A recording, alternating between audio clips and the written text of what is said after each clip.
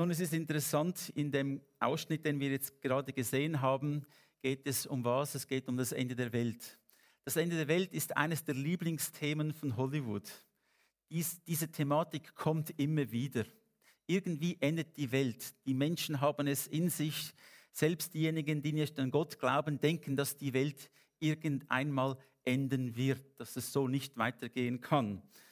Und auch in diesem kleinen Ausschnitt haben wir gesehen, es gibt dann eine Naturkatastrophe. Die Welt wird überflutet. Wo haben wir das schon einmal gesehen oder gehört? Auch im Wort Gottes. Und dann heißt es am Schluss, die Regierung baut Schiffe. Auch das ist doch interessant, dieses Konzept auch von der Bibel.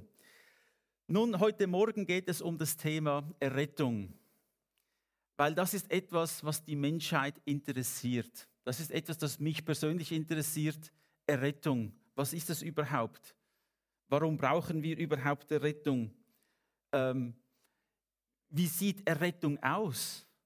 Da haben doch unterschiedliche Menschen und Menschengruppen unterschiedliche Vorstellungen von dem, was Errettung bedeutet.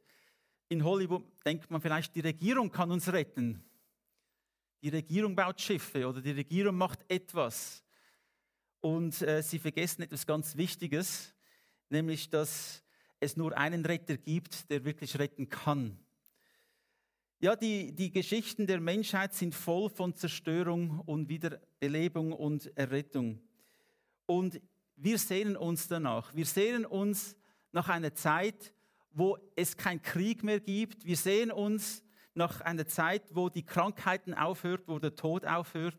Wir wollen eigentlich das Paradies. Das will jeder Mensch. Ich habe noch nie jemanden kennengelernt, der das nicht wünschte, dass es eine bessere Welt gibt. Nun, viele Menschen glauben jedoch, dass es mit dem Tod dann vorbei ist. Der Tod ist wirklich das Ende. Und nun, wir wissen das vom Wort Gottes her, dass es nicht der Fall ist. Der Tod ist nicht das Ende, sondern der Tod ist der Anfang. Der Anfang von einem anderen Leben. Aber die Frage ist, wie sieht dieses Leben aus? Wie und wo verbringen wir die Ewigkeit? Was ist Errettung? Warum braucht es überhaupt Errettung? Viele denken vielleicht auch, das ist ja gar nicht notwendig. Die Technologie kann alle Probleme lösen. Kann es das? Die Technologie hat uns nur effizienter gemacht in der Zerstörung unseres Planetes. Die Technologie hat uns effizienter gemacht in der Kriegsführung und so weiter, in der Unterdrückung. Ja, es gibt selbstverständlich auch sehr gute Errungenschaften, aber können diese Dinge uns retten? Nein, sie können uns nicht retten, denn wir vergessen oder die Menschheit vergisst das Grundproblem. Wir wollen etwas behandeln, oberflächlich, dass wir viel tiefer gehen müssen, um es behandeln zu können. Die Menschheit vergisst das wirkliche Grundproblem. Warum gibt es so viele Kriege? Warum gibt es so viele Not? Warum gibt es so viele Dinge in der Welt, die katastrophal sind und viele Millionen von Menschen leiden unter diesen Umständen? Warum gibt es das? Wie kann es sein, dass die Menschen, die eine bessere Welt wollen, immer wieder das Böse tun? Wir geben vielmals Gott an die Schuld und sagen, Gott, warum verhinderst du das nicht? Also wenn ich etwas Böses plane, dann ist es meine Entscheidung, das zu tun. Und sollte Gott jetzt überall eingreifen, in jeder Absicht, die ein Mensch hat und alles verhindern? Wenn das der Fall wäre, wenn Gott alles verhindern würde, dann hätte der Mensch keinen freien Willen mehr. Natürlich könnte Gott eingreifen und sagen, jetzt machen wir aus allen Menschen einfach nur noch Roboter und sie tun genau, was ich ihnen sage. Aber was würde dann verloren gehen? Der freie Wille und die Liebe. Denn die Liebe ist nur etwas, das ich freiwillig geben kann und freiwillig empfangen kann. Ohne freien Willen gibt es gar keine Liebe. Und weil Gott ein Gott der Liebe ist, greift er nicht immer ein. Er gibt uns die Möglichkeit, zu ihm zu kommen. Aber was ist eigentlich das Grundproblem? Nun, damit wir dieses Grundproblem verstehen können, müssen wir zum 1. Mose 3,6 gehen. Da gehen wir in den Garten von Eden. Die ersten 2 Menschen wurden erschaffen von dem Herrn. Er hat sie in ein Paradies getan und sie hatten ein wunderschönes Leben. Es gab aber eine Prüfung für sie. Es gab eine Prüfung, die Gott jedem Menschen gibt. Nicht auf diese Art und Weise, wie es die ersten 2 Menschen erlebt haben, aber es gibt für jeden Menschen eine Prüfung. Denn wenn der Mensch einen freien Willen hat, muss das auch geprüft werden. Wie entscheide ich mich? Wie entscheide ich mich in dieser Situation oder in einer anderen Situation? Und deshalb gibt es im Leben immer wieder auch Prüfungen für uns, wo wir uns entscheiden müssen, was wollen wir. Und da lesen wir nun im 1. Mose 3,6, als die Frau nun sah, wie gut von dem Baum zu essen wäre, was für eine Augenweide er war und wie viel Einsicht er versprach, da nahm sie eine Frucht und aß. Und sie gab auch ihrem Mann davon, der neben ihr stand. Auch er aß. Die Prüfung war, dass es einen Baum gab in dem Garten von Eden, von dem Gott sagte, nehmt nichts von diesem Baum. Ihr könnt von allen anderen Bäumen die Früchte essen, ihr könnt alles tun, aber nehmt von dieser Frucht nicht. Denn wenn ihr etwas von diesem Baum nehmt, an diesem Tag werdet ihr sterben. Das Wort sterben bedeutet ganz einfach getrennt sein. Ihr werdet getrennt sein von mir. Wir haben diese Gemeinschaft nicht mehr. Etwas wird dann dazwischen kommen. Und wir wissen nicht, wie lange Adam und Eva in dem Garten waren, aber irgendwann kam der Moment, wo sie vor diesem Baum standen. Und Eva, heißt es da, sah den Baum an und dann kam der Feind zu ihr, Satan, ein gefallener Engel, der das gleiche Problem hatte. Er wollte wie Gott sein, er wollte so sein wie Gott und er konnte vor Gott nicht bestehen. Auch die Engel im Himmel haben einen freien Willen. Auch Satan hatte einen freien Willen. Und er hat sich entschieden, gegen Gott vorzugehen. Er wurde dann herausgeworfen aus dem Himmel. Die Bibel beschreibt uns das. Und jetzt ist es sein Verlangen, die Menschheit gegen Gott zu führen. Es ist sein Verlangen, die Menschen zu verführen. Es ist sein Verlangen, die Menschheit zu zerstören. Und er benutzt dazu andere Menschen. Er selbst kann nichts tun, außer er kann es durch andere Menschen tun. Wenn die Menschen sich ihm zur Verfügung stellen, bewusst oder unbewusst, dann kommt auch Zerstörung. Und die Frau war da von diesem Baum und hat gesagt, es wäre eigentlich gut, ich will so sein wie Gott, weil Satan hat ihr versprochen, wenn du von dieser Frucht nimmst, dann wirst du so sein wie Gott. Es war also, ihr Stolz wurde angesprochen und ihre Augen wurden angesprochen. Es sah gut aus, es sah schön aus, diese Früchte. Ich könnte doch etwas davon essen. Und obwohl sie wusste, dass Gott gesagt hat, nein, hat sie sich entschieden, trotzdem davon zu essen. Und der Mann, Adam, der neben ihr stand, hat auch davon gegessen. Und in diesem Moment, als sie sich entschieden, gegen Gott zu rebellieren, das zu tun, was Gott gesagt hat, das Einzige zu tun, was Gott gesagt hat, tut das nicht. Als sie das getan haben, da kam die Trennung. In diesem Moment wurde es ihnen bewusst, wer sie waren, dass sie nackt waren. Es wurde ihnen bewusst, dass sie etwas getan hatten, das falsch war. Und sie versuchten sich zu verstecken vor Gott. Und das versucht die Menschheit immer noch, auch heute. Sie versuchen sich vor Gott zu verstecken. Hinter Wissenschaft, hinter diesem und jenem, hinter Theorien, hinter Ideologien, die Gott wegerklären. Sie versuchen sich von Gott zu verstecken. Nun, Gott ist ihnen dann begegnet und hat gesagt, wo seid ihr? Natürlich hat er es gewusst, aber Gott gibt uns immer diese Möglichkeit, zu ihm zu kommen. Und dann haben sie eine Ausrede gefunden, wir waren nackt und wir hatten Angst vor dir und so weiter. Und ja, wir kennen die Geschichte, sie wurden dann aus dem Garten von Eden herausgeworfen und seit diesem Zeitpunkt ist Sünde in der Welt. Nicht nur der Mensch ist gefallen, mit dem Mensch, der Autorität über die ganze Schöpfung hat, ist auch die Schöpfung gefallen. Auch in der Natur gibt es eine große Not. Tiere fressen andere Tiere, es gibt Angst, es gibt eine große, große Not. Und das war eigentlich gar nicht der Wille Gottes von Anfang an. Das wollte Gott nicht. Aber der Mensch mit seiner Autorität, die Gott ihm gegeben hat, hat sich entschieden, gegen Gott zu handeln und ihm ungehorsam zu sein. Und wie gesagt, die Konsequenz von dieser Sünde, die Konsequenz von dieser Rebellion ist Trennung von Gott. Tod bedeutet Trennung. Sie wurden von Gott getrennt.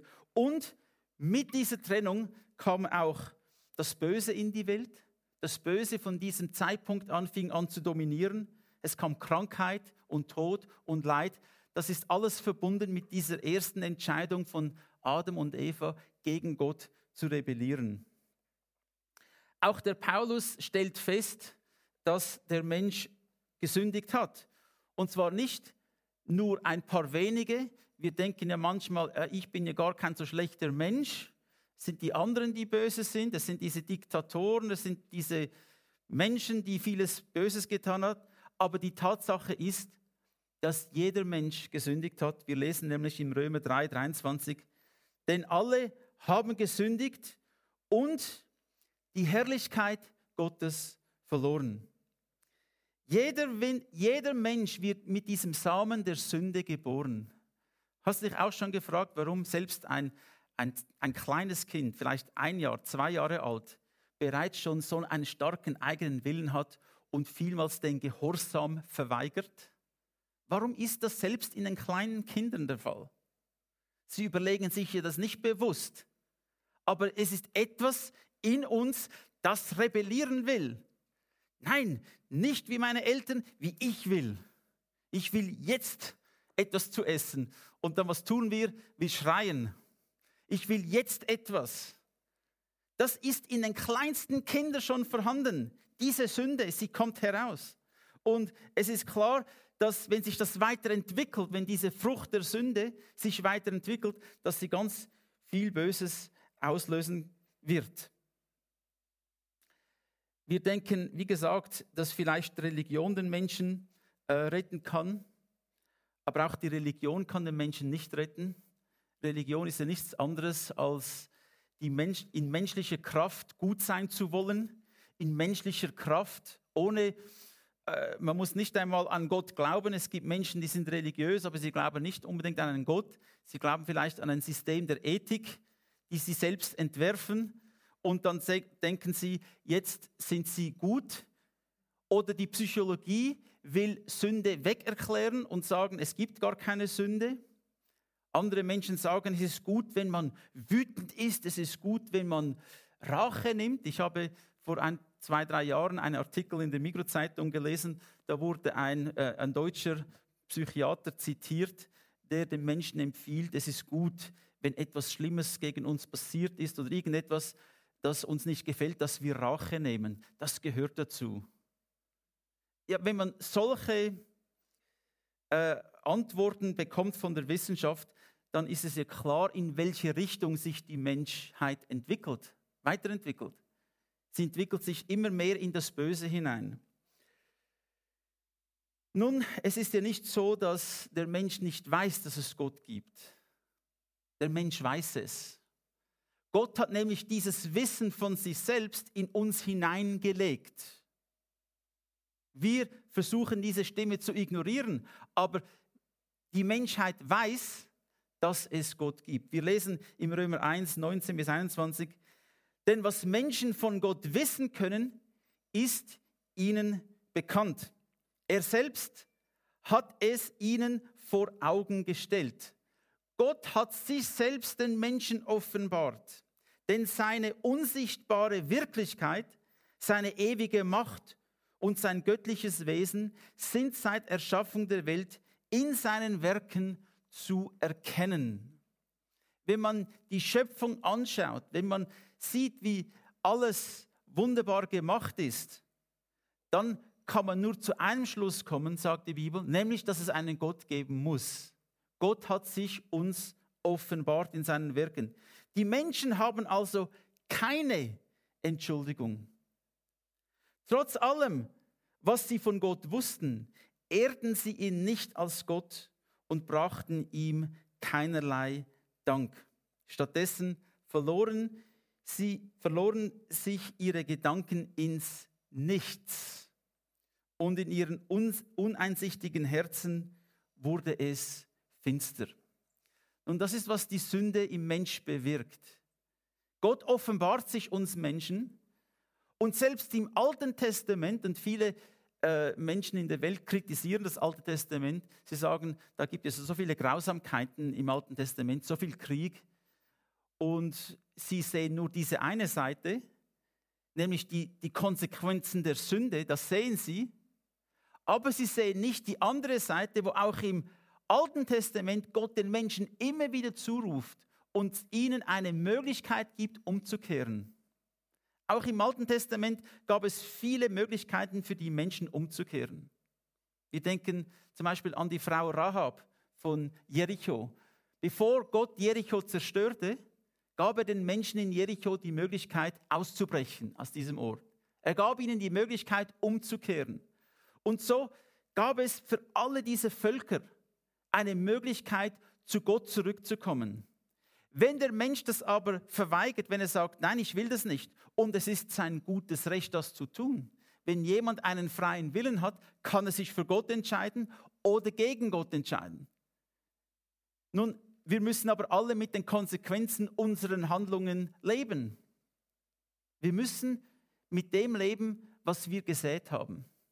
Wir haben die Ernte, die wir vorher gesät haben. Und der Mensch hat in Sünde gesät und wird auch den Tod ernten. Nun, die Menschen haben also keine Entschuldigung.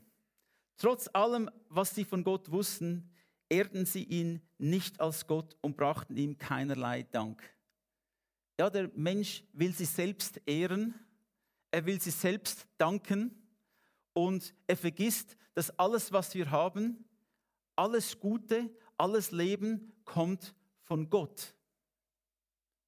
Der Mensch ist vielleicht wie das ungeborene Kind im Leibe der Mutter und das ungeborene Kind sagt, es gibt gar keine Mutter, ich bin da ganz allein. Es gibt keine Mutter, ich bin allein, was ich ja immer tun will, das tue ich. Das ist die Menschheit. Sie ist umgeben von Gott, sie ist umgeben von seiner Güte und trotzdem sagen wir, nein, wir wollen ihn nicht. Und dann kommen natürlich auch die Konsequenzen dieser Entscheidungen. Etwas, das Kinder lernen müssen, ist, dass Handlungen Konsequenzen haben. Das haben wir alle gelernt. Früher oder später lernen wir das und das ist auch gut so. Nun, wie reagieren wir darauf? Wie reagieren wir auf die Tatsache, dass Gott sich uns offenbart hat? Wie reagieren wir darauf, dass Gott zu uns gekommen ist und gesagt hat, ich will euch eine Chance geben. Ich will euch gewinnen. Ich will, dass ihr wieder zurückkommt zu mir. Das, was Adam und Eva zerstört haben, will ich euch wieder geben. Frieden, Heilung, Leben, Gemeinschaft. Das will ich euch wieder geben. Und das ist auch passiert durch Jesus Christus. Nun, der Paulus hat auch gezeigt, was eigentlich die Sünde dann in uns verursacht. Es gibt da eine Liste von verschiedenen Dingen, die er aufzählt. Es sind einfach ein paar Wörter, die er uns zeigen will und die auch die Menschheit befallen hat. Was unsere Natur hervorbringt, im Galater 5, 19 bis 21, was unsere Natur hervorbringt. Also was ist Sünde? Es ist etwas, das aus uns selbst kommt. Unsere Natur verursacht das. Was unsere Natur hervorbringt, ist offensichtlich. Sexuelle Unmoral, Unsittlichkeit, Ausschweifung, Götzendienst, Zauberei, Feindseligkeit, Streit, Eifersucht, Zornausbrüche, Intrigen, Zwistigkeiten und Spaltungen, Neidereien, Sauforgien, Fressgelage und ähnliche Dinge. Ich warne euch, wie ich das schon früher getan habe, wer so lebt, wird in Gottes Reich keinen Platz haben. Das sind alles Dinge, die passieren, wenn wir uns von Gott trennen. Das sind Dinge, die unsere Natur hervorbringt. Und wir müssen ehrlich sein, das sind Dinge, die täglich um uns herum passieren. Und wir selbst kämpfen manchmal mit diesen Dingen. Wir selbst sind auch immer wieder täglich in dieser Anfechtung, wo die Sünde kommt und uns bezwingen will. Wo der Feind kommt und uns versuchen will. Und es gibt eigentlich nur einen Ausweg. Es gibt nur eine Möglichkeit, diesem Schicksal zu entrinnen, nämlich den Konsequenzen unserer Sünde in Ewigkeit. Es gibt nur eine Möglichkeit, dem zu entrinnen. Es gibt nur eine Rettung. Im Johannes 1, 10 bis 14 lesen wir: Er, Jesus Christus, war schon immer in der Welt.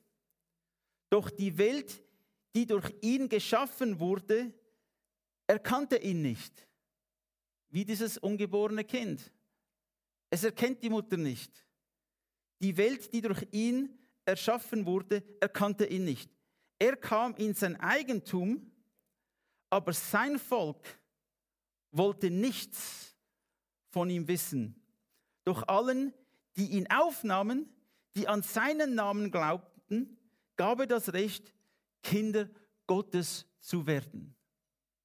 Alle, die ihn aufnahmen, die an seinen Namen glaubten, gab er das Recht, Kinder Gottes zu werden. Sie wurden das nicht aufgrund natürlicher Abstammung, durch menschliches Wollen oder den Entschluss eines Mannes, sondern durch eine Geburt aus Gott. Er, das Wort, Jesus, wurde Mensch und lebte unter uns. Wir haben seine Herrlichkeit gesehen, eine Herrlichkeit voller Gnade und Wahrheit, wie sie nur der einzigartige Sohn vom Vater bekommen hat. Was bedeutet also Errettung für uns? Wenn wir die Situation anschauen, wenn wir die Welt anschauen, wenn wir unser eigenes Herz betrachten, wenn wir unsere eigenen Handlungen betrachten, was bedeutet eigentlich Errettung? Nun, wir lesen, dass Jesus Christus gekommen ist. Er kam in sein Eigentum. Und jetzt habe ich eine Möglichkeit, Ja zu Jesus Christus zu sagen. Ich habe eine Möglichkeit, Ja zu dem Angebot Gottes zu sagen, das er mir gibt. Ich habe diese Möglichkeit. Du hast diese Möglichkeit, auch heute Morgen Ja zu sagen. Errettung bedeutet einmal Vergebung der Sünden durch Jesus Christus. Was Adam und Eva verbrochen haben, hat Jesus Christus wiederhergestellt, indem er die Konsequenzen der Sünde auf sich selbst genommen hat, als er am Kreuz für uns starb. Gott musste Sünde bestrafen. Und so hat Jesus sich freiwillig gemeldet und hat gesagt, ich will die Sünde, die Konsequenzen der Sünde, die Bestrafung auf mich nehmen. Ich werde diese Bestrafung bezahlen mit meinem eigenen Körper. Und so ist Jesus Christus für uns am Kreuz gestorben. Er hat unseren Platz eingenommen. Wenn Gott ein gerechter Richter ist, wenn Gott gerecht ist und wir alle wollen Gerechtigkeit, heute sprechen wir immer wieder, wir sehen auch in den Medien von Gerechtigkeit. Die Menschen wollen Gerechtigkeit. Nun, was ist Gerechtigkeit? Gerechtigkeit kann nur von Gott kommen. Und nur Gott weiß wirklich, was absolute Gerechtigkeit ist. Wir sehen nur einen kleinen Ausschnitt aus etwas in unserem Leben. Aber Gott sieht das ganze Bild. Und er hat gesehen, dass die ganze Welt getrennt ist von ihm. Und dass durch Jesus Christus diese Wiederherstellung stattfinden kann. Gerechtigkeit ist das, was Christus uns gibt. Nämlich Vergebung der Sünden. Ist es nicht das Schönste, wenn du etwas Böses gemacht hast und du weißt, es war falsch und dann kommt Vergebung? Dann kommt Vergebung. Die Menschen machen es sich so schwer, wenn es zur Vergebung kommt. Religionen machen es sich so schwer. Die Menschen denken, sie können durch ihre eigenen Taten und Handlungen Vergebung erlangen. Deshalb gab es auch im Mittelalter und bis auch heute noch diese Pilgerfahrten, wo man dachte, wenn ich nur eine lange Reise unternehme und möglichst noch viel leide auf dieser Reise, wenn ich Schmerzen empfinde, vielleicht dann werden meine Sünden vergeben von Gott. Früher hatten sich die Menschen sogar noch Stein und Erbsen in die Schuhe getan, damit es noch ein bisschen schmerzhafter ist, weil sie dachten, wenn ich das tue, dann hat Gott sicher Freude an meinen Leiden. Ich habe in den Philippinen schon Zeremonien gesehen, wo Menschen sich buchstäblich kreuzigen lassen, sich selbst auspeitschen, weil sie denken, wenn sie das tun, dann irgendwie kommt Erlösung. Aber die Lösung kommt nicht durch etwas, was ich tue. Die Erlösung kommt nicht durch mein eigenes Leiden. Die Erlösung ist ein Geschenk Gottes. Es kommt allein durch die Gnade Gottes. Und Vergebung hat nichts damit zu tun, dass ich sie verdienen könnte. Wenn ich sie verdienen könnte, dann wäre es nicht mehr Vergebung, dann hätte ich irgendwie einen Lohn bekommen für meine eigene Gerechtigkeit. Aber die ist nicht vorhanden. Vergebung ist also ein Geschenk Gottes. Wenn Gott sagt, ich vergebe dir, tut er es, weil jemand anders, nämlich seinen Sohn, den Preis für meine Sünden schon bezahlt hat. Deshalb kann Gott vergeben. Und deshalb ist Gott gerecht. Weil er Sünde bestrafen muss. Er wollte aber nicht die Menschen bestrafen. Er hat gesagt, ich werde meinen Sohn senden, der diese Bestrafung auf sich nimmt. Das ist die Liebe Gottes. Das ist der Weg aus dieser Misere heraus, in der wir sind. Es geht nicht durch Religion. Es geht nicht durch Kunst. Es geht nicht durch etwas, was ich tun kann. Ich kann mich nicht erlösen durch Wissenschaft. Es geht allein als eine Gnadengabe Gottes. Gott beschenkt mich und ich nehme dieses Geschenk an. Es heißt, die aus Gott geboren sind. Also wenn ich Christus annehme, was passiert dann? Die Bibel beschreibt dieser Moment, wenn ich einfach Ja sage zu Jesus Christus, wenn ich sage, ja Jesus, ich nehme deine Vergebung an. Ich bitte dich, in mein Herz zu kommen. Ich bitte dich, mir zu vergeben. Wenn ich das tue, in diesem Moment, dieser Moment beschreibt die Bibel als eine neue Geburt. Das ist die Wiedergeburt oder die neue Geburt, von der die Bibel spricht, wenn der Mensch sein Herz Jesus Christus übergibt. Für das braucht es keine Zeremonie. Für das braucht es nicht viele Menschen. Es braucht gar niemanden. Das kannst du ganz allein zu Hause tun. Du kannst es in einer Gruppe tun, du kannst es zu Hause tun. Es kommt nicht darauf an. Wichtig ist, dass du dich entscheidest, vor Gott zu treten und zu bekennen, dass du Erlösung brauchst. Solange, dass wir Menschen denken, wir brauchen Gott nicht. Solange, dass wir denken, wir können es ohne Gott tun. Wir sind ja doch nicht so schlecht. Solange, dass ich das denke, kann ich die Errettung auch gar nicht annehmen. Ich muss bekennen, dass ich Gott brauche. Ich muss bekennen, dass ich ein Sünder bin und dass ich Vergebung benötige. Ich benötige es. Ich will Vergebung. Ich glaube an das, was Christus für mich getan hat. Wenn ich das glaube, wenn ich ihn aufnehme, ihn einlade, das ist die neue Geburt. In diesem Moment hört das Todsein auf. Wenn die Bibel sagt, der Mensch ist tot in seinen Sünden, was meint er damit? Was meint die Bibel damit? Das heißt, aufgrund der Sünden bin ich getrennt von Gott. Ich habe keine Gemeinschaft mehr mit ihm. Und auch wenn ich noch so schöne Bilder mache, wir haben in einem kleinen Ausschnitt gesehen, diese Fresken am St. Petersdom in Rom und das Ganze ist heruntergekommen, alles ist zerbrochen. Ist doch so. Alle diese Dinge, die wir geschaffen haben, können uns nicht retten. Es geht nur allein durch Jesus Christus. Wenn ich ihn einlade, wenn ich ihn bitte, in mein Herz zu kommen, dann findet diese neue Geburt statt. Mein Geist lebt wieder. Das heißt, er ist nicht mehr getrennt von Gott, sondern jetzt in diesem Moment, wo ich Ja sage, kommt Gott selbst und lebt in mir durch seinen Geist. Mein Geist wird also erfüllt von dem Geist Gottes. Das passiert bei der Wiedergeburt. Ich werde erfüllt vom Geist Gottes und in diesem Moment bin ich ein Kind Gottes.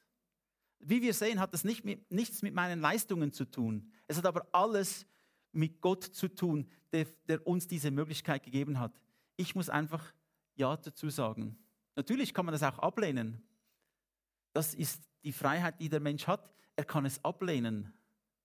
Und wenn du es ablehnst, dann respektiert Gott deine Entscheidung.